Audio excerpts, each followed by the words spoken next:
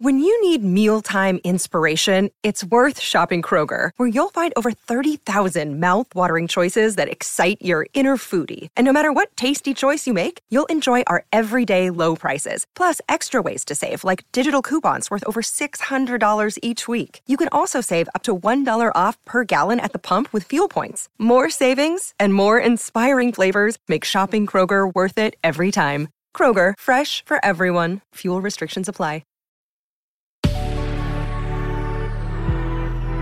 Good risings. I'm Colin Bedell.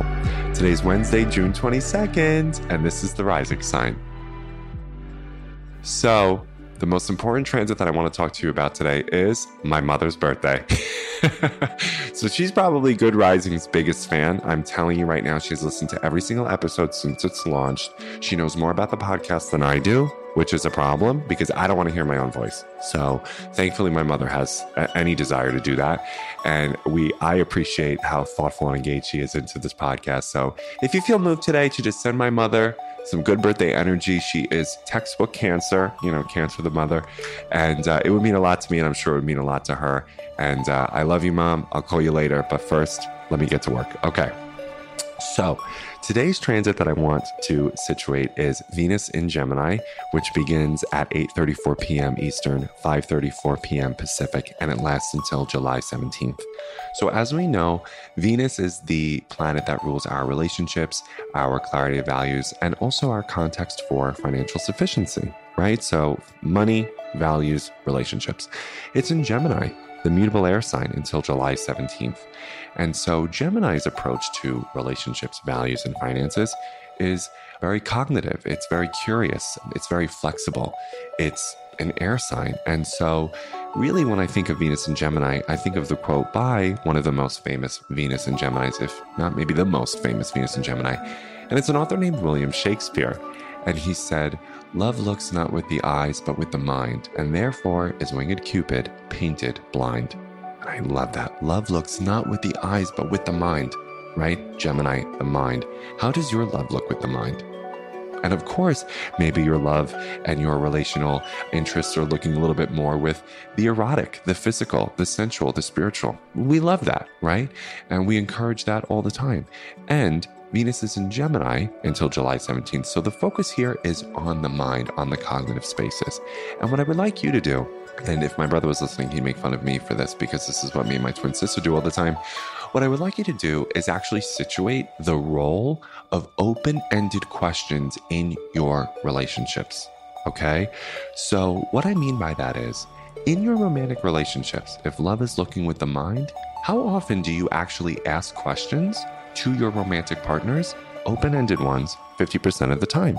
Question mark, right?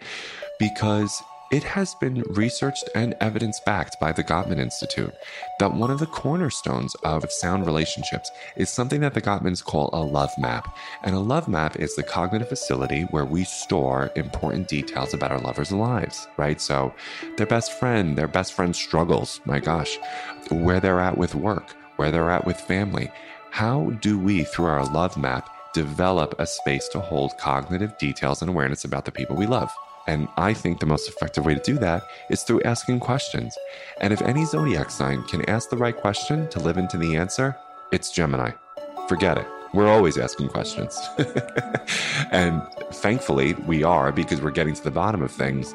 And I really want you to ask yourself, when was the last time I asked a question to someone who I care about? And I'll be honest with you, don't be shocked if it was a long time ago, because I think that the cultures we live in, and this is no fault of your own, this is the kind of, it's like the reign we're in, it really undervalues and kind of socializes curiosity out of us.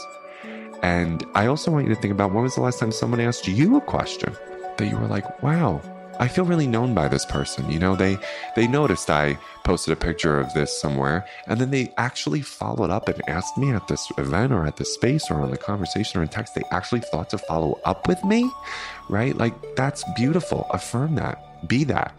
And even Esther Perel has confirmed in a newsletter she gave about a year ago, she said that the quality of our relationships are often determined by the quality of questions we're asking. So this is really, really important. And I really wanted you to understand why it's important hopefully through this 5-minute explanation, and then start applying it quickly. So if you need help on how to do that, P.S., I always recommend scroll through the last communication thread that you have with this person for reminders and cues that you want to bring to your interaction that warrant a follow-up. So if they mention that one of their family members wasn't feeling well, or if that they had an interview for a new job, or they were planning on going on a trip, bring that up and ask them and file cognitively through the text messages that, or the DMs, or wherever you guys are communicating, what you need to ask in real time when you see them. So hopefully that helps. Happy Venus and Gemini, and happy birthday, Mom. I'll talk to you later. Bye.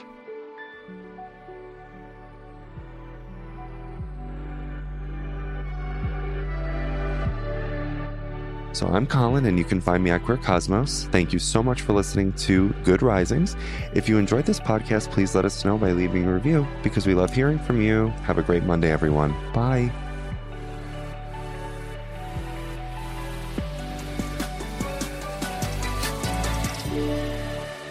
Good Risings is presented by Cavalry Audio.